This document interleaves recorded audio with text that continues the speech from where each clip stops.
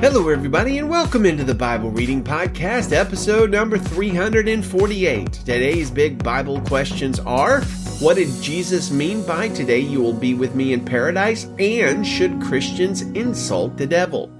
Well, a happy and blessed Wednesday to you, dear friends. Today we read 2 Chronicles 9, Zephaniah 1, Luke 23, and the Epistle of Jude. Two questions today, one of which represents one of the greater mysteries of the Bible. Let's tackle the shorter question first and read the letter of Jude, where we will find out the tiniest bit about a dispute that the archangel Michael had with Satan over the body of Moses, which is itself quite a mystery, but we aren't covering it today because honestly the Bible just says very, very little about this incident beyond what Jude has for us. So let's read Jude, verse 1 in the Christian Standard Bible. Jude, a servant of Jesus Christ and a brother of James, to those who are the called, loved by God the Father and kept for Jesus Christ, may mercy, peace, and love be multiplied to you. Dear friends, although I was eager to write you about the salvation we share, I found it necessary to write, appealing to you to contend for the faith that was delivered to the saints once for all. For some people who were designated for this judgment long ago have come in by stealth. They are ungodly, turning the grace of our God into sensuality and denying Jesus Christ, our only Master and Lord. Now, I want to remind you, although you came to know all these things once and for all, that Jesus saved a people out of Egypt and later destroyed those who did not believe, and the angels who did not keep their own position but abandoned their proper dwelling, he has kept in eternal chains in deep darkness for the judgment on the great day. Likewise, Sodom and Gomorrah and the surrounding towns committed sexual immorality and perversions and serve as an example by undergoing the punishment of eternal fire. In the same way, these people, relying on their dreams, defile their flesh, reject authority, and slander glorious ones. Yet, when Michael the archangel was disputing with the devil in an argument about Moses' body, he did not dare utter a slanderous condemnation against him, but said, "The Lord rebuke you." But these people blaspheme anything they do not understand, and what they do understand by instinct, like irrational animals, by these things they are destroyed. Woe to them! For they have gone the way of Cain, have plunged into Balaam's error for profit, and have perished in Korah's rebellion. These people are dangerous reefs at your love feasts as they eat with you without reverence. They are shepherds who only look after themselves. They are waterless clouds carried along by winds, trees in late autumn, fruitless, twice dead and uprooted. They are wild waves of the sea, foaming up their shameful deeds, wandering stars for whom the blackness of darkness is reserved forever. It was about these that Enoch in the 7th generation from Adam prophesied, "Look, the Lord comes with tens of thousands of his holy ones to execute judgment on all, and to convict all the ungodly concerning all the ungodly acts they have done in an ungodly way, and concerning all the harsh things ungodly sinners have said against him." These people are discontented grumblers, living according to their desires. Their mouths utter arrogant words, flattering people for their own advantage. But you, dear friends, remember what was predicted by the apostles of our Lord Jesus Christ. They told you in the end time there will be scoffers living according to their own ungodly desires. These people create divisions and are worldly, not having the Spirit. But you, dear friends, as you build yourselves up in your most holy faith, praying in the Holy Spirit, keep yourselves in the love of God, waiting expectantly for the mercy of our Lord Jesus Christ for eternal life. Have mercy on those who waver, save others by snatching them from the fire. Have mercy on others, but with fear, hating even the garment defiled by the flesh. Now, to him who is able to protect you from stumbling and to make you stand in the presence of his glory without blemish and with great joy, to the only God our Savior, through Jesus Christ our Lord, be glory, majesty, power, and authority before all time, now and forever. Amen. So Jude is warning the church about a certain group of, people, he calls them. Maybe they're false pastors, because one time he calls them shepherds. Maybe they're some kind of leaders. But these people act very spiritual, but they don't have the Holy Spirit, and they talk a big game. In fact, they talk such a big game that they slander the devil and other angels or angelic beings or heavenly beings, a practice that Jude warns us is very dangerous and inappropriate. Now, I've been in a few churches and at a few conferences where the people started, really stepping out and talking trash against the devil, I guess is the way to put it. I've heard songs saying about how the devil is under our feet, and I've seen people in a church setting like jump around, stamping their feet on the devil's head, sort of thing, like the devil is some sort of wimp that cowers in the presence of true Christians. I, of course, am familiar with the Romans passage where it talks about Jesus putting Satan under our feet in the future. But, dear friends, Satan is incredibly powerful, and we learn here in Jude that even the archangel Michael, who is vast in power, does not bring slanderous accusations against the devil personally, but relies on the power of God, saying, "The Lord rebuke you." So too should we. Let us not blaspheme that which we don't understand and that which dwarfs our own power.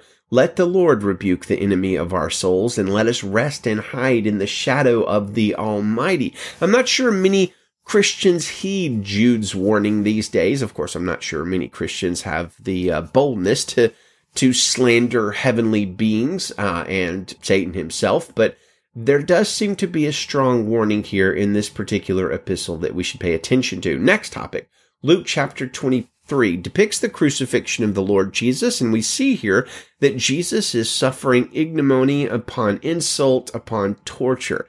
Passers-by wag their tongues at the King of Kings, as does the Roman executors, and even one of the thieves, himself rightly being executed for his crimes. The other thief, however, does not join in the railing against Jesus, and thus Jesus pronounces an amazing promise to that thief. So let's read about it in Luke chapter 23, verse 1. Then the whole assembly rose up and brought him before Pilate. They began to accuse him, saying, "We found this man misleading our nation, opposing payment of taxes to Caesar, and saying that he himself is the Messiah, a king." So Pilate asked him, "Are you the king of the Jews?" And he answered him, "You say so." Pilate then told the chief priests and the crowds, "I find no grounds for charging this man." But they kept insisting, "He stirs up the people, teaching throughout all Judea from Galilee, where he started, even to here." When Pilate heard this, he asked if the man was a Galilean. Finding that he was under Herod's jurisdiction, he sent him to Herod, who was also in Jerusalem during those days. Herod was very glad to see Jesus. For a long time he had wanted to see him because he'd heard about him, was hoping to see some miracle performed by him. So he kept asking him questions, but Jesus did not answer him. The chief priests and the scribes stood by, vehemently accusing him. Then Herod with his soldiers treated him with contempt, mocked him, dressed him in bright clothing, and sent him back to Pilate. That very day Herod and Pilate became friends. Previously they had been enemies. Pilate called together the chief priests, the leaders, and the people, and said to them, "You have brought me this man as one who misleads the people, but in fact, after examining him in your presence, I have found no grounds to charge this man with those things you accuse him of. Neither has Herod, because he sent him back to us. Clearly he has done nothing to deserve death, therefore I will have him whipped and then release him." Then they all cried out together, "Take this man away! Release Barabbas to us!" He had been thrown into prison for a rebellion that had taken place in the city and for murder. Wanting to release Jesus, Pilate addressed them again, but they kept shouting, "Crucify him! Crucify him!" A third time he said to them, "Why? What has this man done wrong? I have found in him no grounds for the death penalty. Therefore I will have him whipped and then release him." But they kept up the pressure, demanding with loud voices that he be crucified, and their voices won out. So Pilate decided to grant their demand and release the one they were asking for, who had been thrown into prison for rebellion and murder, but he handed Jesus over to their will. As they led him away, they seized Simon, a Cyrenian, who was coming in from the country, and laid the cross on him to carry behind Jesus. A large crowd of people followed him, including women who were mourning and lamenting him. But turning to them, Jesus said, "Daughters of Jerusalem, do not weep for me, but weep for yourselves and your children. Look, the days are coming when they will say, 'Blessed are the women without children, the wombs that never bore, and the breasts that never nursed.' Then they will begin to say to the mountains, 'Follow us,' and to the hills, 'Cover us.' For if they do these things when the wood is green, what will happen when it is dry?" Two others, criminals, who were also led away to be executed with him, when they arrived at the place called the Skull, They crucified him there along with the criminals, one on the right and one on the left. Then Jesus said, "Father, forgive them, because they do not know what they are doing." And they divided his clothes and cast lots. The people stood watching, and even the leaders were scoffing. "He saved others. Let him save himself if this is God's Messiah, the chosen one." The soldiers also mocked him. They came offering him sour wine and said, "If you are the king of the Jews, save yourself." An inscription was above him, "This is the King of the Jews." Then one of the criminals hanging there began to yell insults at him. "Aren't you the Messiah? Save yourself and us." But the other answered, rebuking him, "Don't you even fear God, since you are undergoing the same punishment?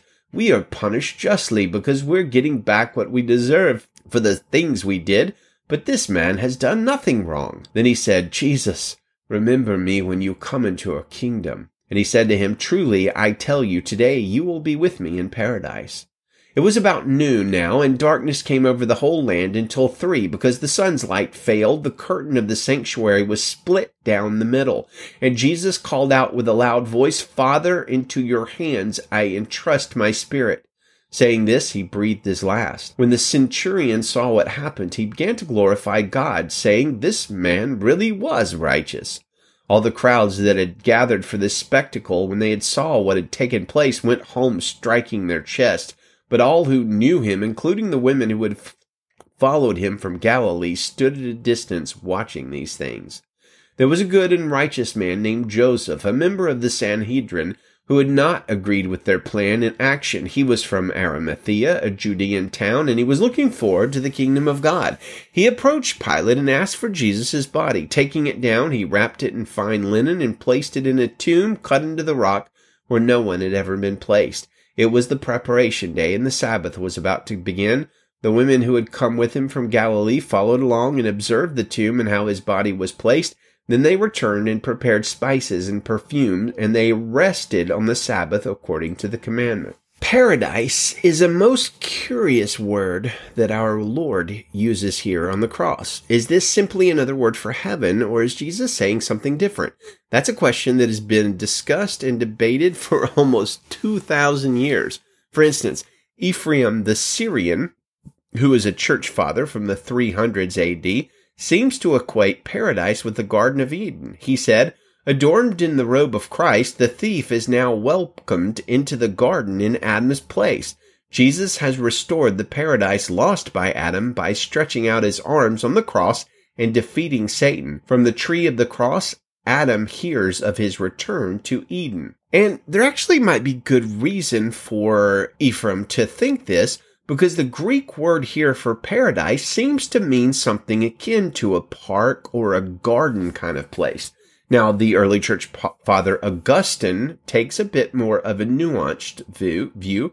He says, "It remains then, if the words, this day thou shalt be with me in paradise, were spoken in a human sense, paradise would be understood to be in hell, where Christ was to be that day in his human soul. However, Christ may be assumed to have said, 'This day shalt thou be with me in paradise,' in a much easier sense, and one free of all these subtleties, if he said it not as man, but as God. Manifestly, the man Christ was to be that day in the tomb, as to his body, in hell as to his soul, but as God, Christ himself is always everywhere present, for he is the light which shines in the darkness, although the darkness does not comprehend it.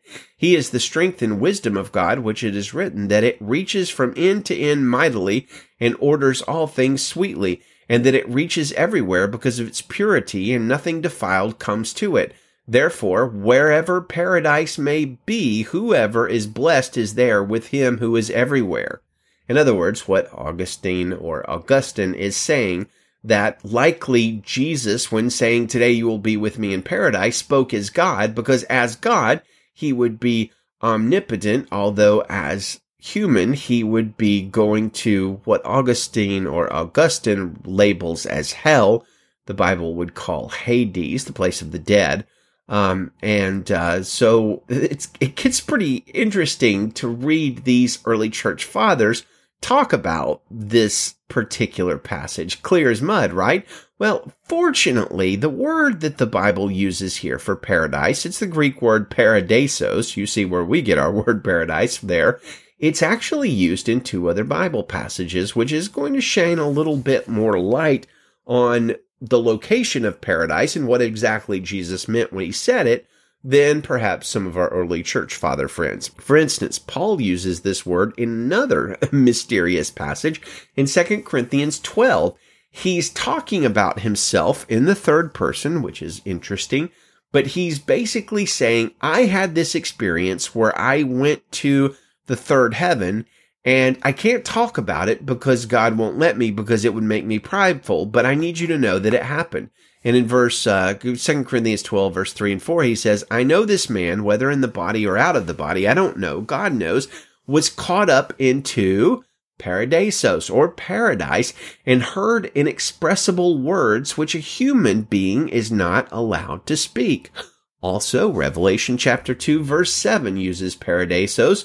It says, let anyone who has ears to hear listen to what the Spirit says to the churches.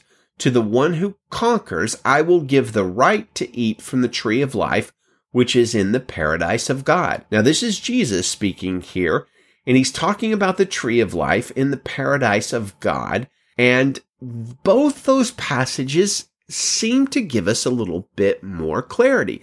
Paradise refers to the place that Paul was caught up to and can't really talk about, and also to the place where the tree of life is currently, which is not the earthly Garden of Eden, but apparently something like a heavenly Garden of Eden. Perhaps the Edenic garden, like the tabernacle on earth, also has a parallel in heaven.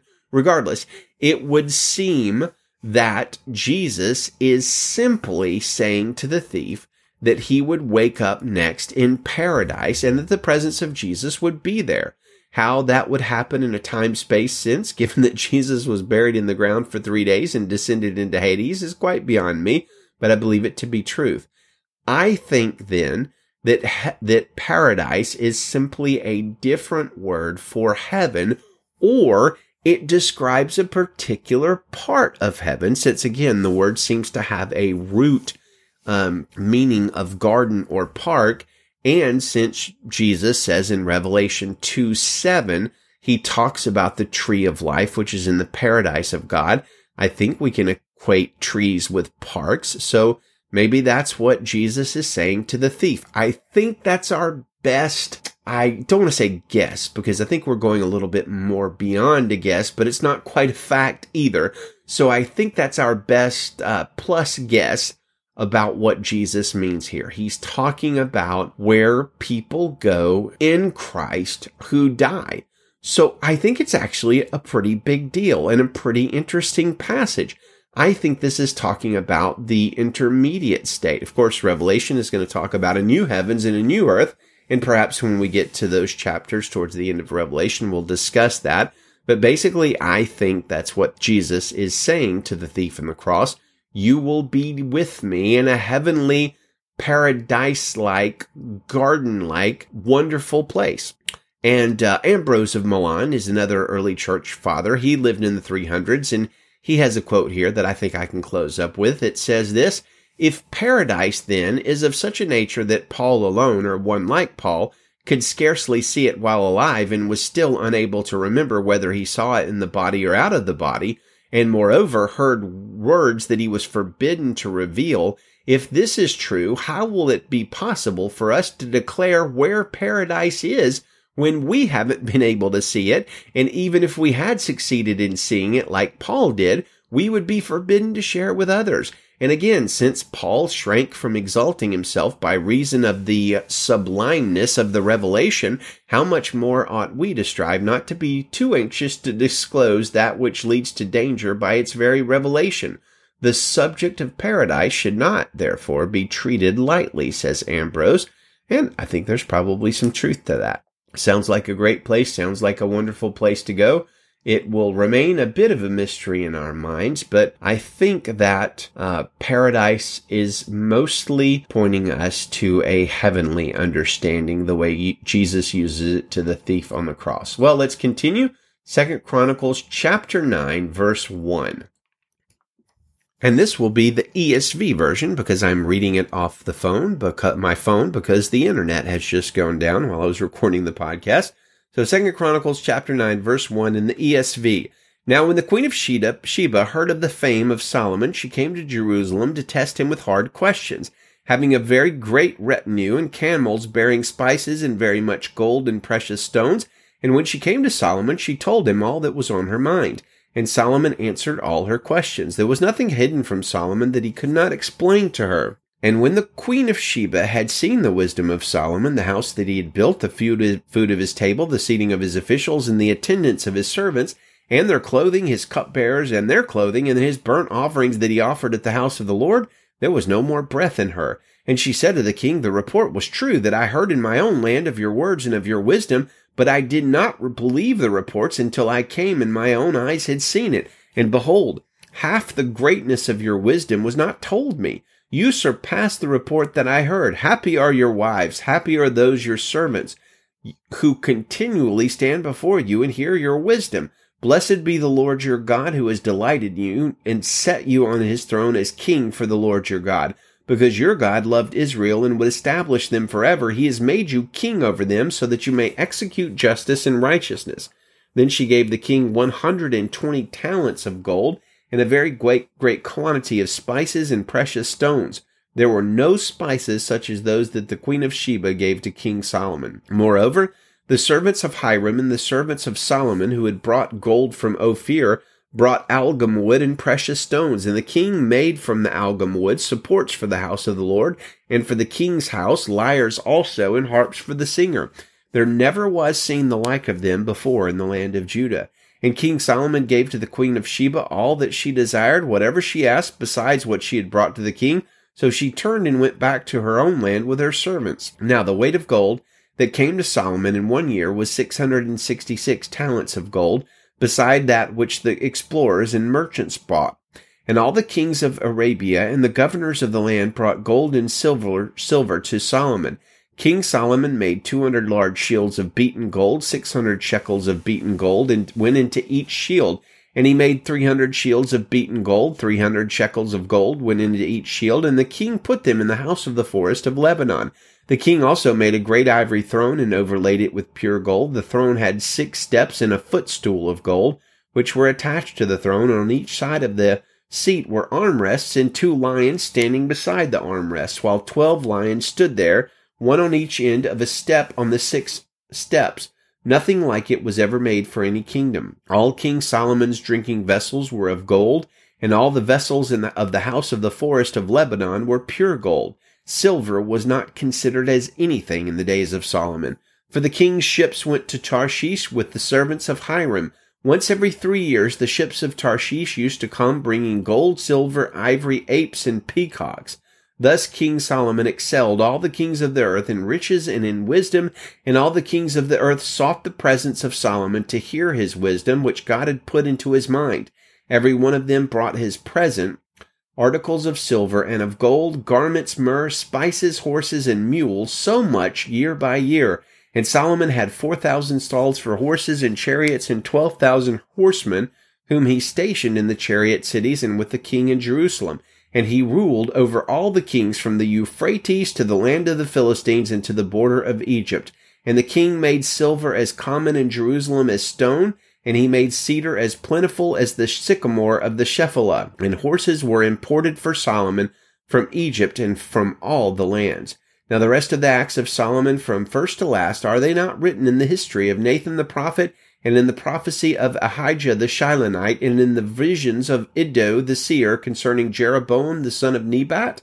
Solomon reigned in Jerusalem over all Israel 40 years. And Solomon slept with his fathers, and was buried in the city of David his father, and Rehoboam his son reigned in his place. Zephaniah chapter 1, verse 1 in the ESV. The word of the Lord that came to Zephaniah, the son of Cushi, son of Gedaliah, son of Amariah, son of Hezekiah, in the days of Josiah, the son of Amon, king of Judah. I will utterly sweep away everything from the face of the earth, declares the Lord. I will sweep away man and beast. I will sweep away the birds of the heavens and the fish of the sea and the rubble with the wicked. I will cut off mankind from the face of the earth, declares the Lord. I will stretch out my hand against Judah and against all the inhabitants of Jerusalem, and I will cut off from this place the remnant of Baal in the name of the idolatrous priests along with the priests. those who bow down on the roofs to the host of the heavens, those who bow down and swear to the Lord, and yet swear by Milcom, those who have turned back from following the Lord, who do not seek the Lord or inquire of him. Be silent before the Lord God, for the day of the Lord God is near. The Lord has prepared a sacrifice and consecrated his guests, and on the day of the Lord's sacrifice I will punish the officials and the king's sons, and all who array themselves in foreign attire. On that day I will punish everyone who leaps over the threshold, and those who fill their master's house with violence and fraud. On that day, declares the Lord, a cry will be heard from the fish gate, a wail from the second quarter, a loud crash from the hills. Wail, O inhabitants of the mortar, for all the traders are no more. All who weigh out silver are cut off. At that time I will search Jerusalem with lamps, and I will punish the men who are complacent, those who say in their hearts, the Lord will not do good, nor will he do ill. Their God shall be plundered, and their houses laid waste. Though they build houses, they shall not inhabit them. Though they plant vineyards, they shall not drink wine from them.